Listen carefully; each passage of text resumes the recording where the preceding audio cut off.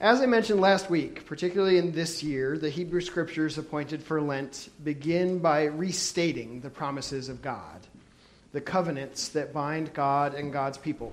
So we heard of Noah and the rainbow and everything that is, and the promise between God and everything that is last week. This week, well, we can read it kind of as a promise to humanity, essentially. We're getting a little more narrow. To humans of many nations, at the least. Today we will hear of a covenant between God and Abram, who is about to become Abraham in the process.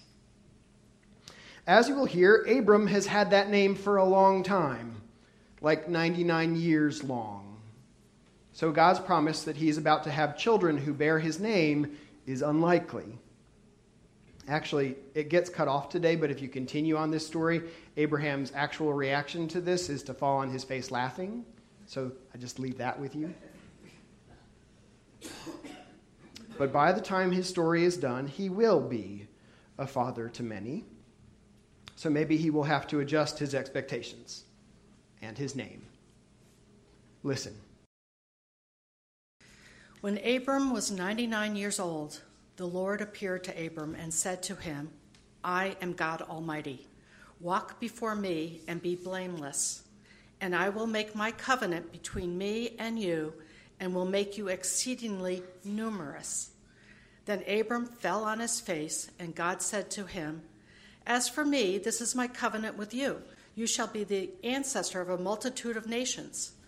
No longer shall your name be Abram, but your name shall be Abraham. For I have made you the ancestor of a multitude of nations. I will make you exceedingly fruitful, and I will make nations of you, and kings shall come from you. I will establish my covenant between me and you and your offspring after you, through their generations, for an everlasting covenant, to be God to you and to your offspring after you. God said to Abraham, As for Sarai, your wife, you shall not call her Sarai, but Sarah shall be her name. I will bless her, and moreover, I will give you a son by her. I will bless her, and she shall give rise to nations. Kings of people shall come from her. So look, sometimes you just have to give thanks for what didn't happen. And, you all have a pastor who, studied a lot of poetry and theater in college, and somehow you didn't end up with a sermon called What's in a Name today. And you should be thankful, because you could look at me honestly and be like, that's just lazy, Jeff.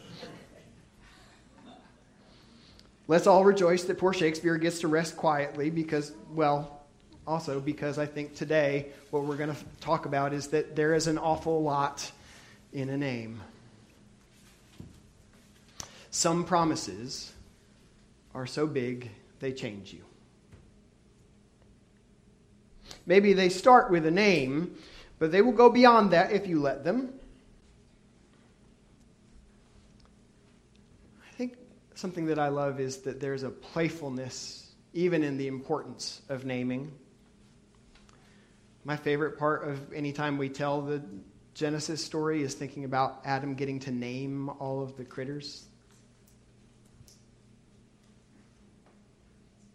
Very fun right now because it's fun to see what critters get named in my house, because it's often not the name that I'm insistent upon. Many of us may not reflect much on the name that was given to us when we were born, at least early on. It's just kind of who you are.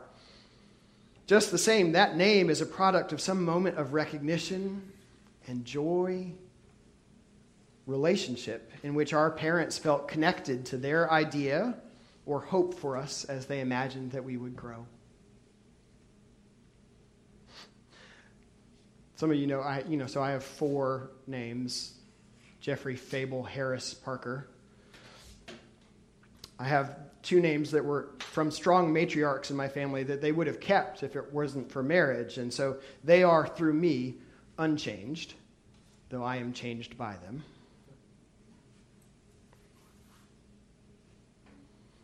Finally, as we grow, we get to experiment and create family for ourselves. And then our names will change. Sometimes through marriage, through the names that those we love or live with or just go to school with will give us. Developing as a person distinct from our family means taking on this important task, beginning to play with names. Each of us, siblings, friends, play yard bullies even, have given us names. And we start to find new names for ourselves and for each other.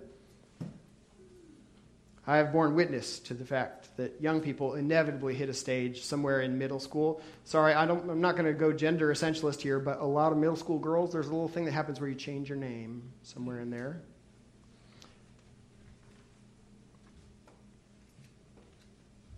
You will get a nickname in college. There's nothing I can do to help you with that. Sorry.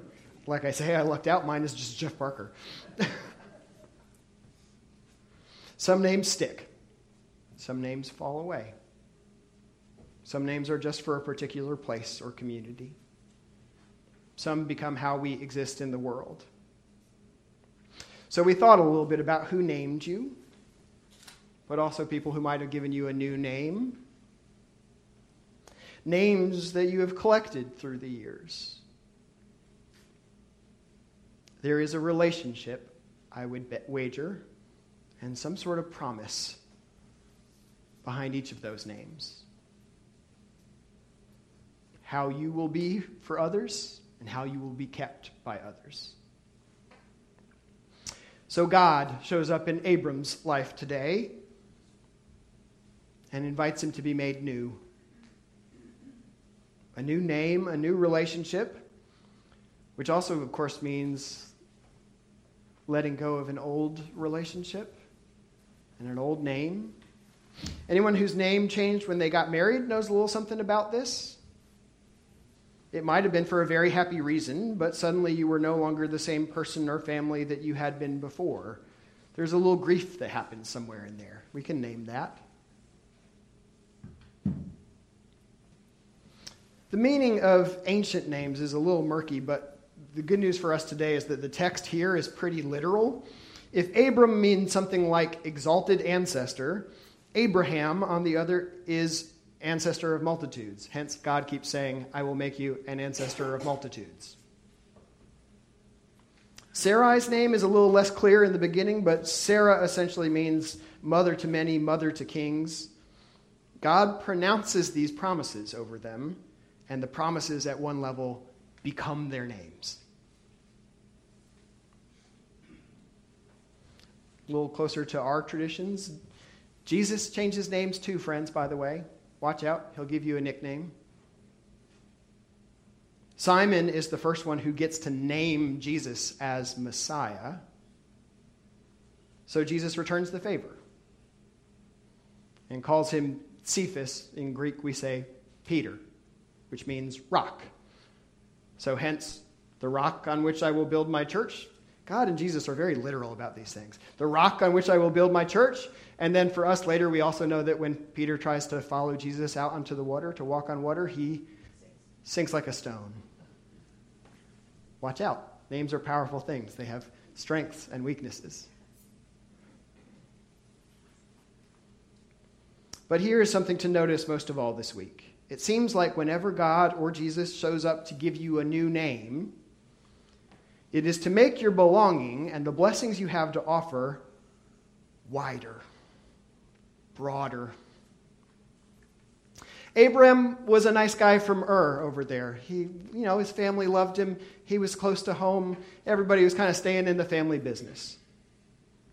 He was a gift to his family. But today, through the promise of God, Abraham becomes a gift to nations, to whole swaths of people, to 3 Abrahamic religions. In fact, Judaism, Christianity, and Islam all tell this story. Abraham's children are about 55% of the world's population right now, not too bad, on the way to 4.3 billion people. The fact that they cannot seem to find a way to live together in peace is perhaps all the more evidence that we are related. Ooh, that's a laugh. And yet, as we watch the painful news from Gaza each day, I think we can lament the multitude of ways in which the children of Abraham feel locked into a past identity, a past naming of hurt and violence and opposition, and their reticence to accept some new name that could lead to greater life, wider, broader blessing. Because, of course, to live into his name change, Abraham actually had to walk away from who he was. He had to leave Ur to become Abraham. Becoming Abraham meant losing Abram. Maybe related. Jesus says something like this: for those who want to save their life will lose it, and those who lose their life for my sake and for the sake of the gospel will save it. Sometimes you got to give something up to get to the new thing. We see this challenge everywhere in our world, right? To release who we have been, to become who we are going to be, to accept a new name, a new calling everywhere. Each and every Black History Month in this nation, we have to wonder and struggle again to see if we will reinvent ourselves as a nation. If we can name honestly who we have been, maybe in the hope that we can take on a new name, new relationship, new belonging that is broader and wider. We keep saying that we are the land of the free, and we keep trying to redefine that name.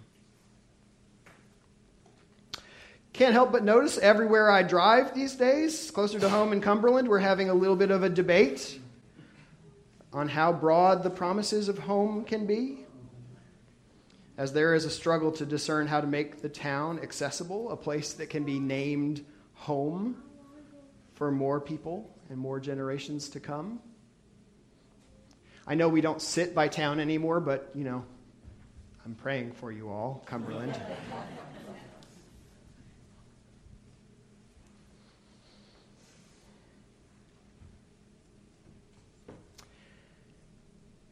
And then, I can't let this week go without mentioning that for many people, this week was when we learned the name of Nex Benedict,